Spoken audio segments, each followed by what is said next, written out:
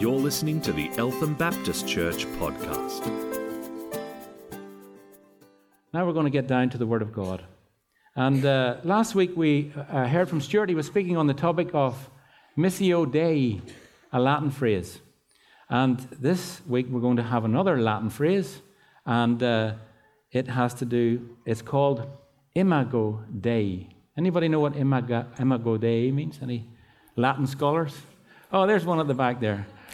Yes, all those who did Latin in high school will know that that means image of God.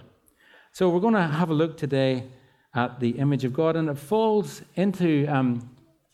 really falls in line with what Stuart was saying, especially when he was talking last week about 2 Corinthians chapter 5, verse 17, where it says, "Therefore, if anyone is in Christ, he is a new creation. The old is gone, and the new has come." And we want to talk about the image of God in the timeline: creation, fall, and redemption, or creation, fall, and recreation. Just the whole timeline of salvation history. So, you can imagine my surprise when on Wednesday night, Dr. Tom Kimber stood up here and began to teach on what subject? The creation of man and the Imago Dei. And it was a shock to me because he began to use the points that I will later bring out. And I thought to myself, oh dear. He has stolen my thunder. There's another. But it's not my thunder. It's God's thunder.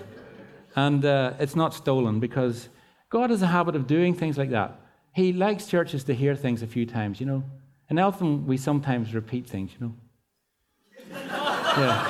Yeah. So, yeah. So I think we might only do this once. So I began to think, will I have to change my sermon altogether or keep going? But I really felt I should keep going. Because number one, a lot of you weren't there. And number two, it's good to hear things again. And Tom, I had a soulish prayer last week. Lord, I would love to hear someone expound this before I have a go. And there I was in the front seat just listening to a master expound the Word of God. It was wonderful. And I thank the Lord for that opportunity. So we're going to begin and look at Genesis chapter 1. Genesis chapter 1, verses 26 to 27. And just by the way, Genesis is so important, especially Genesis chapter 1 to 11. So important for our Christian faith. If those 11 chapters were not in the Bible, our faith would not make any sense at all.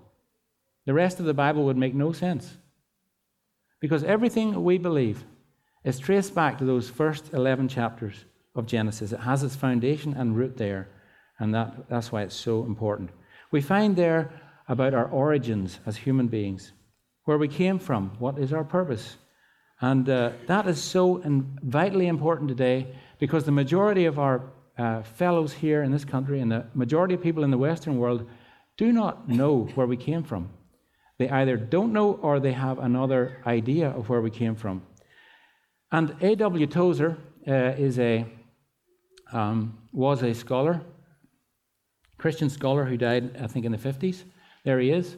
And he said this: the doctrine of man, made in the image of God, is one of the basic doctrines of the Bible and one of the most elevating, enlarging, magnanimous, and glorious doctrines that I know. What a statement. And I think if he thought that, it would be worth our while looking into the image of God. So here we go with our reading. Genesis chapter 1, verses 26 to 27. Then God said, "Let us make man in our image, in our likeness, and let them rule over the fish of the sea and the birds of the air, over the livestock, over all the earth, and over all the creatures that move along the ground." So God created man in his own image. In the image of God he created him, male and female he created them. Let's pray. Lord, as we come to look at this wonderful doctrine of the image of God, may the implications of that become very, very real to us. So much so that they begin to transform our behavior, begin to transform our hopes, our aspirations, and our perception of our purpose, so that we would become very effective servants of God here on this earth. In Jesus' name, amen. Amen. Can you imagine the lostness, the lack of direction and purpose for us when we don't know where we came from? Can you imagine that? The lostness, the lack of purpose, the lack of direction in not knowing where we come from. Look, don't imagine too much more. Just look around us at our Western society, and then you will see. That's what it looks like. However, this sense of lostness and not knowing where we come from has actually sometimes a good purpose or outworking behind it, because people begin to inquire. I feel lost. Why is that? I don't know what my purpose is. How can I find it? So people start to search for their purpose and start to search for why they're feeling lost and everything else. So it leads them on a search. And great amounts of money are poured into researching where we came from. And billions and billions of dollars. Where did we come from? And you know, God has graciously already told us where we come from. And if we were to accept that, and that our research and all the money that we pour into science started from that point, then I think we would get better answers, and they would come quicker. So, it's one thing not knowing where we come from, but it's another thing entirely thinking that we come from somewhere when we don't actually come from somewhere. We come from somewhere else. And that is really what's happening in our society today. We largely believe that we are the product of our own genes and the product of our own body chemistry, which in turn is the product of millions and millions and millions of years of random, purposeless, unguided accidents. Random, purposeless, unguided accidents. So extrapolate from that doctrine to right here and now and to ourselves. If we were to believe that, then we would be a random, purposeless accident. I don't think there are many people in here who would believe that. But that's the logical conclusion of believing that we are the product of our own genes. And when we begin to believe things like that, we come up with doctrines like Friedrich Nietzsche said. He said, might is right. The strongest is the one that rules, basically. And then there's another thing that Darwin came up with, survival of the fittest. And we know that in nature the fittest does survive. But if we take that into the area of humanity, then we will be ruthless with the weak. And then we have racial superiority. The Nazi regime and the other fascist regimes are believing in racial superiority, which traces its roots back to Darwinism as well. And then the postmodern idea of no moral absolutes. If we are the product of random processes, then there cannot be any such thing as moral absolutes. And so we can do what we like. So you can see how that belief system produces lostness, lack of direction. It produces abuse.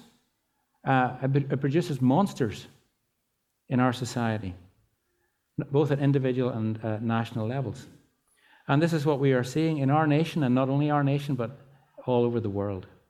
And it's because we've set aside this knowledge that we were made in the image of God. We are made in the image of God. And if we set aside that knowledge, then we also begin to lose the benefits from that knowledge. And what are the benefits from that knowledge? Well, the benefits are cherishing life. What do we see in our society? We no longer cherish life. It doesn't matter if it's the unborn or the elderly. Even today, as I was coming here in the car, someone is trying to introduce a euthanasia bill to the Parliament in Victoria again. And that's the product of not believing that we are made in the image of the supreme being. And when we stop that, we lose so many benefits in society, and our society becomes brutal. Isn't it very clear to those of us who love the Lord that that's the road that's going? And we also know the way back. And so is it any wonder that our youth today is aimless, looking for escapes from their reality, whether it's computer games, drugs, illicit sex, all kinds of things like that. They don't want to believe in purposelessness, but the information they've been fed leaves them with no option but to conclude that there is no purpose. That is hopelessness. That's why the suicide rate is going up. And it stems from not believing that we are made in the image of the Supreme Being. Just look at other religions and the societies that they produce. Look at Islamic society. Islam does not teach that we are made in the image of God. The Gospel Coalition Australia says this: in the Quran, the popular Islamic belief, there is no image of God, no connection between God and humanity, and there is no plan for humanity to share in God's glory. That's Islam. And you can see then that how this may influence the way Islam treats different people. The difference they make between the value of the life of an infidel and the value of the life of a faithful. The value of the life of a Sunni as opposed to the life of a Shia. The life of a man as opposed to the life of a woman. It's no accident that these things are coming out in Islam. It's because they do not believe that we are made in the image of God. Let's look at Hindu society.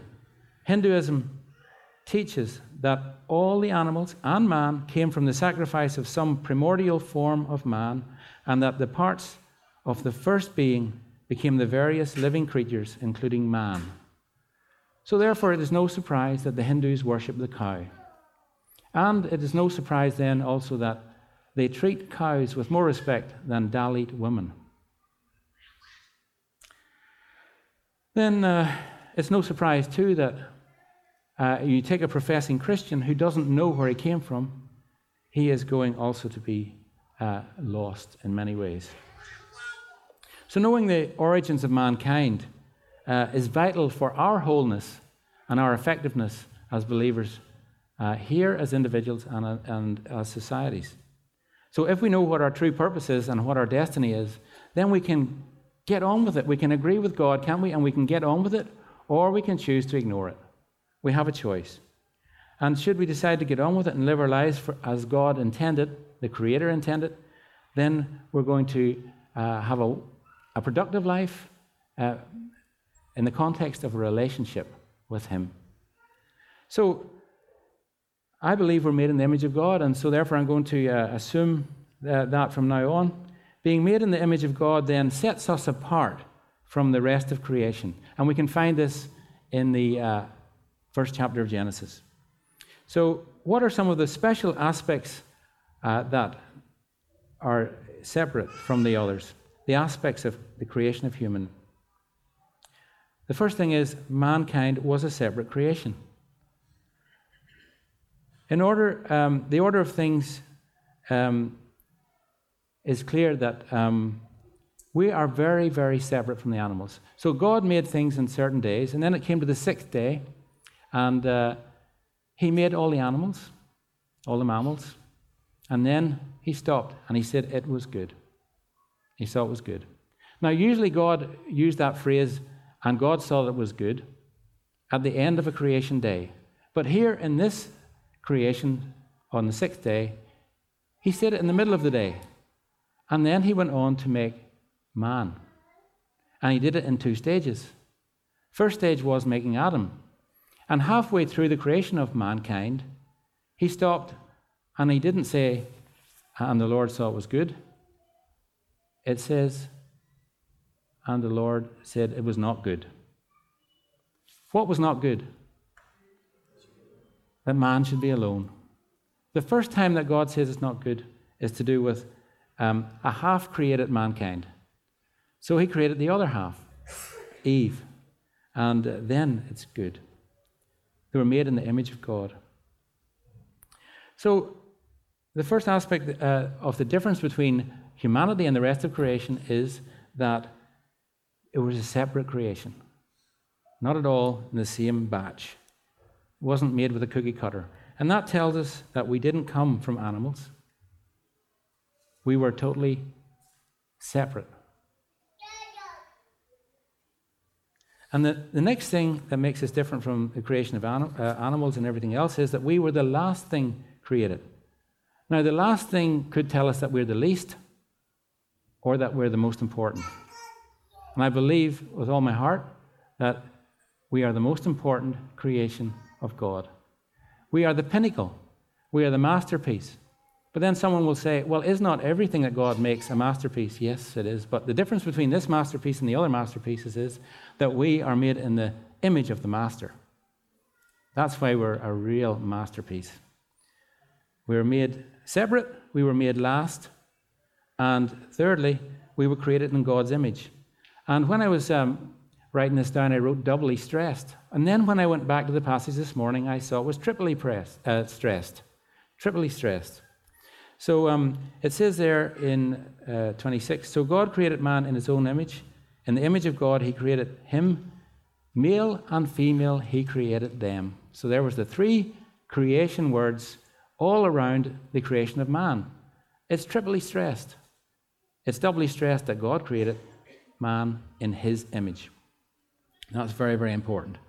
So the third thing that sets us apart from all the rest of creation is that we're created in the image of God. And the fourth thing is we are made for dominion, not domination. There's a big difference between dominion and domination. Dominion means mastery, domination means abuse. That's the role of mankind. Of no other creature did God say, and let them rule over everything, and let them rule over the fish of the sea, and the birds of the air, over the livestock, over all the earth, and over all the creatures that move along the ground. So man was made for dominion, not domination. And that means in human relationships as well. It's not domination. The history of humanity after the fall is one of domination, not dominion. So what is it makes mankind so different from the animals? I don't know if you were watching television. I think it might have been Thursday night. Could have been Thursday night. There was a program on television about dogs. And there were lots of lovely things said about dogs. And then one woman came along and she began to propose that animals needed to be given the same kinds of treatment and status in the courts as people. You're laughing, but that's already happened. On January the 9th, 2015, the Scientific American magazine wrote this: for the first time anywhere, an ape has received the same basic rights as her human captors.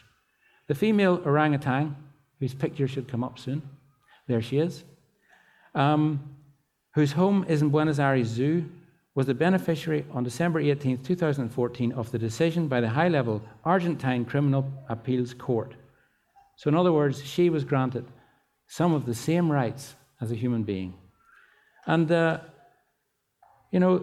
we'll all agree, I'm sure, that cruelty to animals is a terrible thing. It's domination. It's not dominion. And we would love to see that stamped out. However, I think it is very dangerous when we begin to give the creatures for whom we are given responsibility and whom we are placed over the same level, same status as we are. That just shows you the lostness of our humanity that goes down that road. It's very, very serious. Those who love the Lord Jesus with a true heart will love animals. I think of our predecessors in the northeast of Brazil, James and Dory Gunning. They were out in Brazil for 42 years, and we followed them. They went home, and about 10 years after they went home, we went over to where they worked and took over from them. And the reputation that those people had in that community was amazing. One day, James and Dory were driving along, and a donkey had fallen under its load. And the guys were beating the donkey and telling it to get up and all. And Dory got out of the car and she said, "Don't do that. Give me that load." Terrible men. So she put the load in the boot of the car and let the donkey go by itself and took the load to where the donkey was supposed to go. She loved the donkey. And that was just a manifestation of Christian love for animals. But it is dangerous to elevate animals to that level. So, as we see, cruelty to animals is domination, not dominion. I just read also recently, and this might also surprise you and give you a kind of a nervous laugh, the courts and the law systems of our nations now are having to rewrite the law to accommodate cyborgs. They're asking, how are we going to treat a cyborg? Is it really a person? That's true. It's weird, the times we're living in. So you might find yourself pitted against a robot someday in court. The robot may sue you. Watch out for that. So being made in the image of God, and robots are not made in the image of God, neither are orangutans, even though they're lovely. Lovely and ugly. Being made in the image of God means that your life also has fundamental value or intrinsic worth and is inviolable. So what does inviolable mean? Inviolable means that it is untouchable and sacrosanct. No one has the right to murder you. And it's for this reason that God has placed the most severe punishment upon the taking of a life. He says in Genesis chapter 9, verse 5 and 6, "And from each man too I will demand an accounting for the life of his fellow man. Whoever sheds the blood of man, by man shall his blood be shed." Why? Why? "For in the image of God has God made man." So anyone who strikes another human being is striking someone made in the image of God. Anyone who kills another human being or murders another human being is insulting the very image of God. That's why it's so severe. Next point. Being created in the image of God enables us to worship Him in spirit and in truth. As we look around at the rest of the creation, we cannot perceive or we cannot pick up that they have the ability to worship God and to think like we do. We can only do that because we are made in the image of God. Do you remember John 4:23? Jesus was speaking with the Samaritan woman at the well, and he says there in verse 23, "Yet a time is coming and has now come when true worshippers will worship the Father in spirit and in truth. For they are the kind of worshippers the Father seeks. God is spirit, his worshippers must worship in spirit and in truth." God is spirit, and we are also spirit. Our body is not the sum total of our humanity. We are a multi-faceted entity. We have a soul, we have a spirit, we have a body, we have a mind, we have a conscience, we have a will. And all these things come together. They're all inextricably linked to become you and me. And that's because we're made in the image of God. Being made in the image of God also has got us an enemy. And that's one of the undesired results of being made in the image of God. This enemy hates us. And I think for several reasons. I think it's because this enemy was thrown out of heaven by God, and every time he sees someone that looks a bit like God, he doesn't like it. There are 7.3, that's not Obama, by the way. There are 7.3 million people in the world today, and God knows how many came before us. For your interest, that's the man who acted Satan in the Bible series, or the TV series called The Bible. So I just put him up there because all the other images were of red, horned creatures, which I don't believe the devil looks like. And he hates us because we look a bit like God. We remind him of God. And that's why he hates us. He also hates us because he knows that we will reign with Christ one day and that he will be dethroned. First of all, we were the ones who were the rulers of the earth. Then we lost it. And Satan came and usurped that position. He usurped it. And now he knows since the death of Christ and the resurrection of Christ that his days are numbered. And the kingdom is being restored bit by bit to the Lord Jesus Christ and to the ones whom he saves and who look like him. Let me read Revelation 17, verse 14. "These will wage war against the Lamb, and the Lamb will overcome, because he is Lord of lords and King of kings, and those who are with him are called the chosen and faithful." And in another verse, 2 Timothy chapter 2, verse 12, it says, if we endure, we will also reign with him. If we deny him, he will deny us. And this third reason is just a further explanation of the first and the second, I suppose. He hates us because a man is ruling over the universe, and therefore over him. A man is ruling over the universe, and therefore over him. And then I thought about that for a moment, and my initial thoughts were, I was quite chuffed about that, because someone who looks like me is ruling over the universe. And then I realized I got it wrong. It's not that I look like him, or not that he looks like me, rather. It's that I look like him, and you look like him. He's not made in the image of man. He's made in the image of God. And we also are made in the image of God. But isn't it wonderful to think that the supreme ruler of all the universe is a man? And he's also God. The God-man, Jesus Christ. And that's why the devil hates us. And he will always be our enemy. Peter tells us in 1 Peter 5, be sober, be vigilant, for your enemy, the devil, goes around like a roaring lion, seeking whom he will devour. Don't relegate that passage to a mild threat. That's a very real threat. The devil is seeking to devour each one of us, and he'll do his utmost. Lovely verse from Hebrews chapter 1, verse 3. The Son is the radiance of God's glory, the exact representation of his being, sustaining all things by his powerful word. You see, we are not the exact representation of God's being, because we have fallen.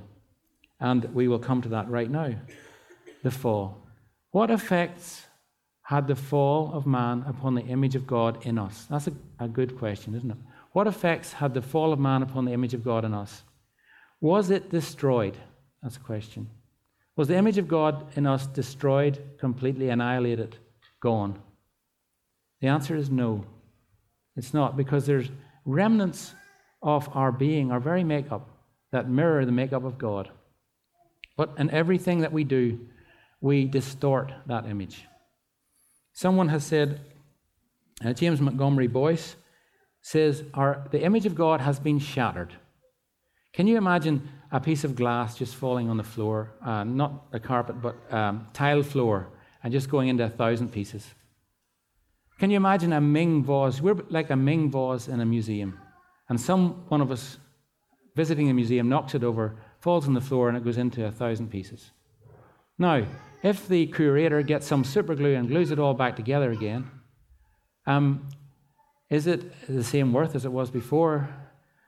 No, it's not. It never will be, humanly speaking. There is no process known to man to restore a Ming vase to its previous condition. But just say you could turn back time, and see that vase falling back up again onto its stand and becoming whole again.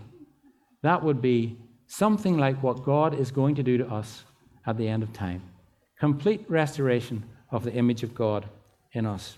So the image of God has not been destroyed, and that is a great relief. It's been shattered. And there's nothing that we can humanly do to stick it back together again.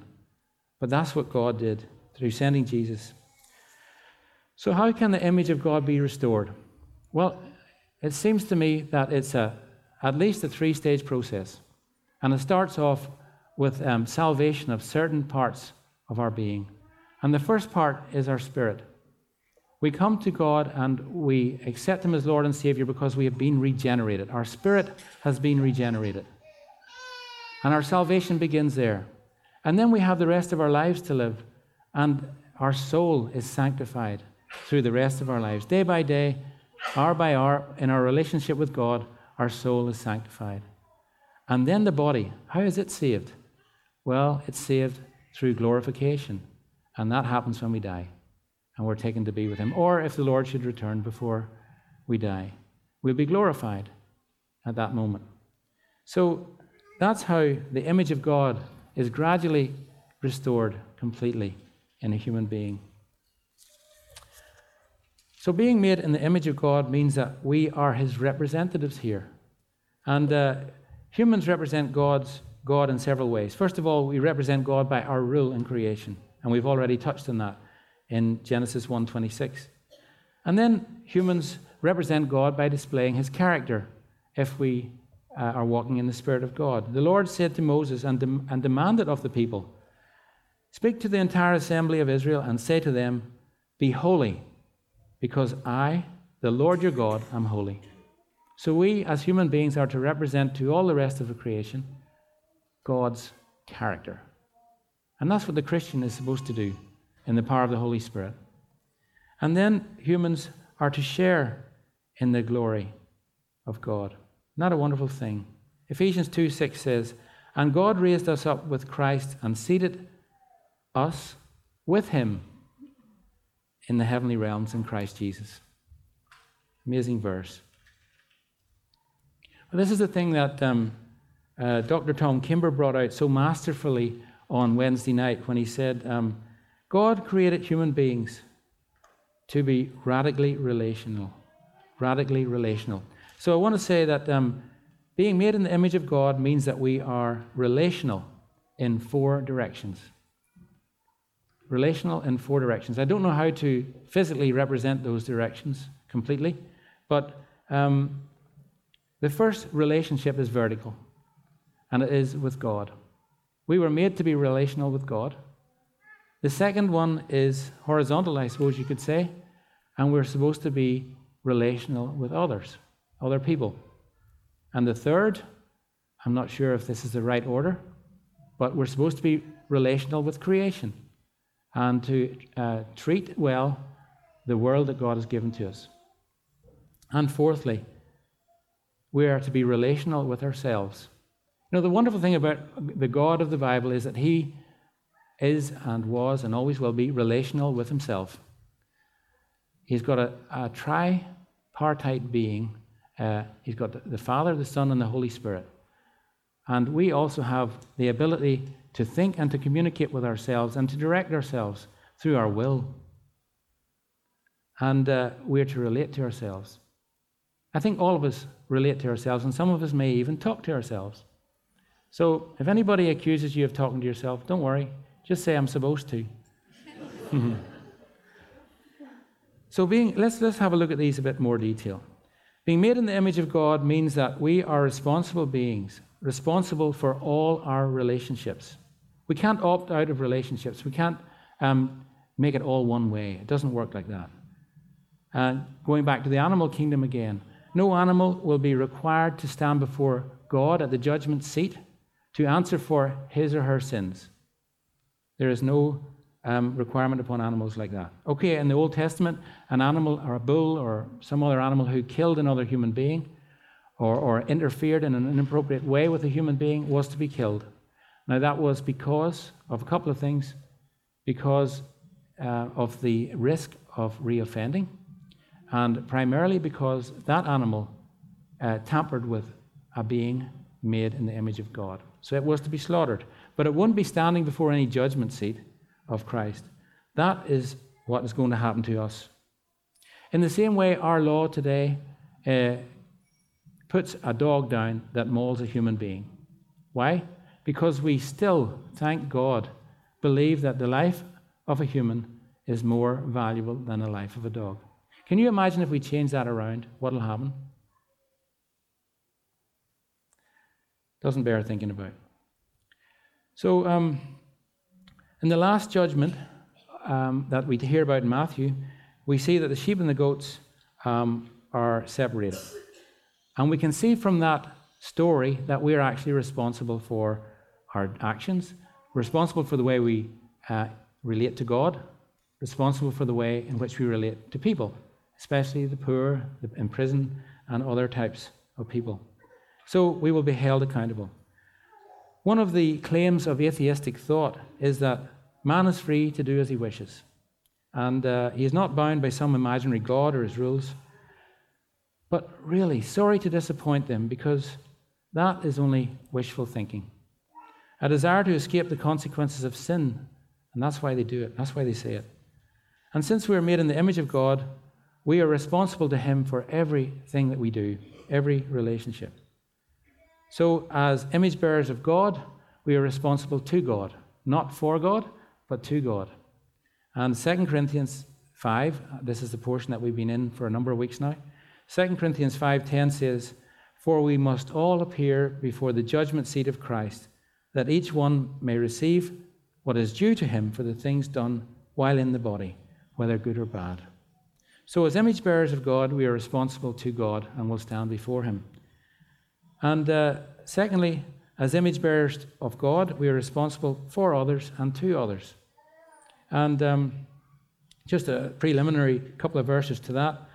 James 3:8 and 9 says this, "But no man can tame the tongue.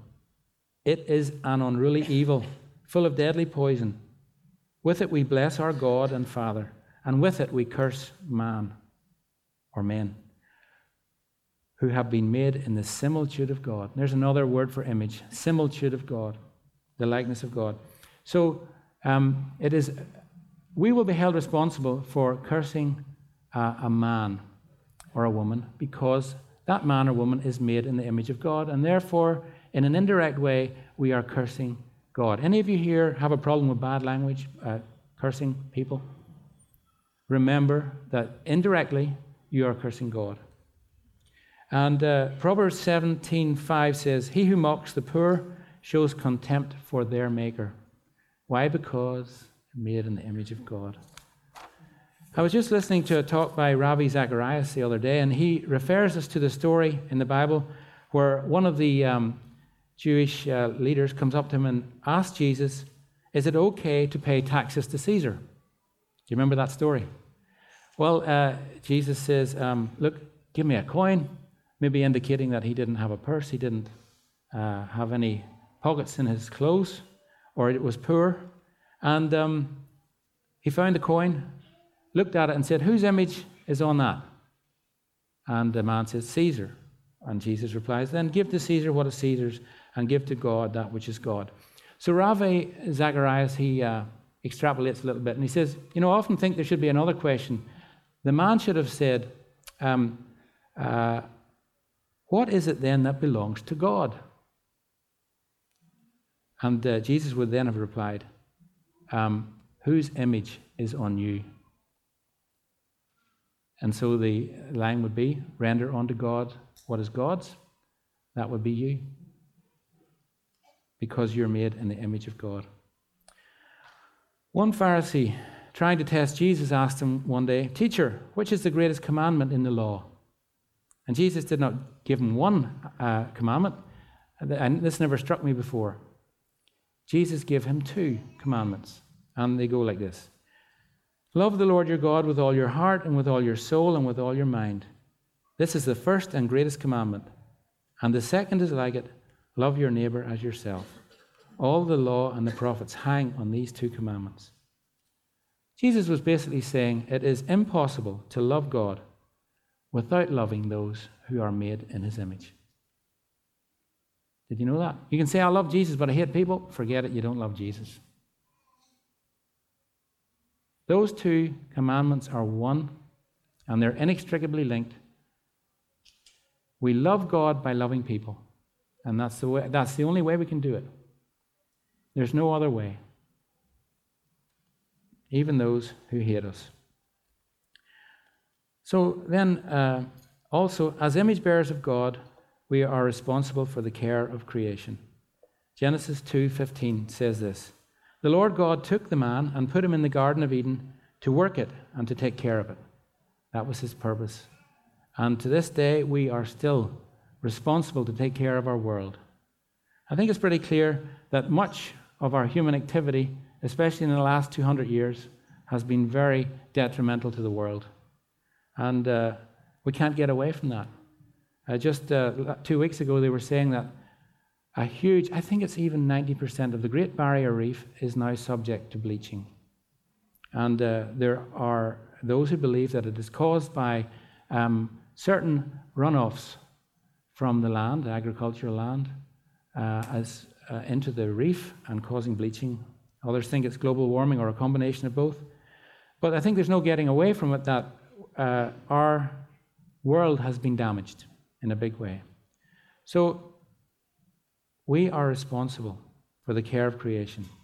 Now, maybe you don't believe that, or you don't believe that we're responsible for the damage of the world. I ask the question then, who bears the consequences of the destruction of the planet? If you want to avoid the responsibility, you certainly will not avoid the consequences.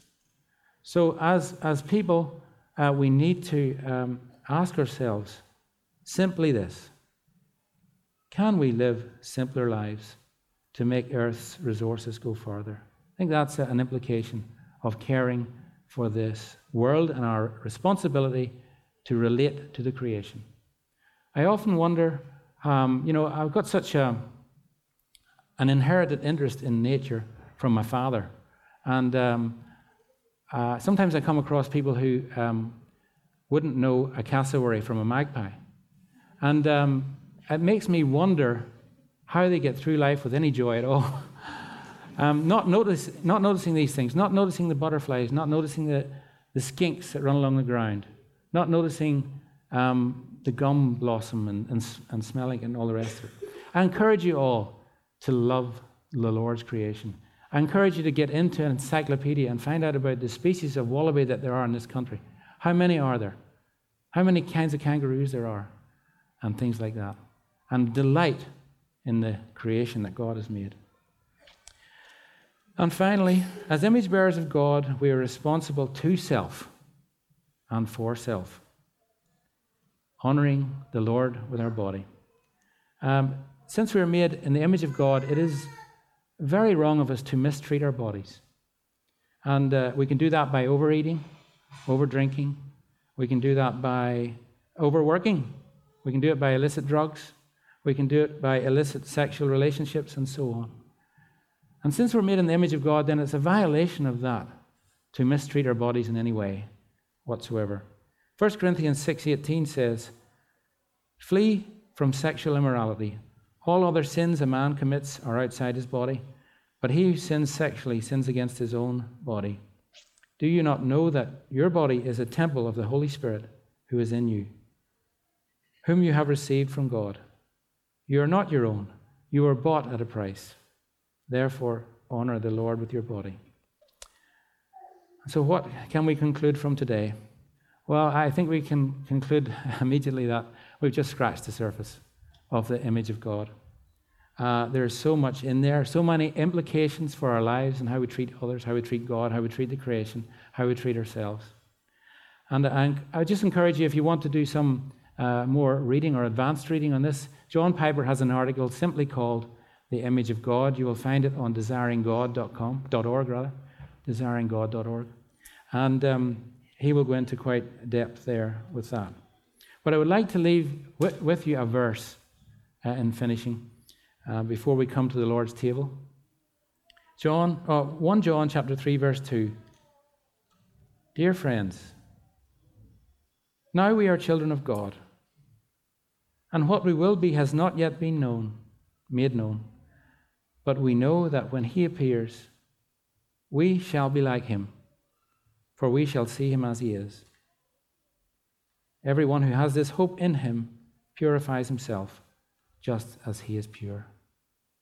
So that's an implication of the image of God, and what yet awaits us, that complete restoration of the image of God.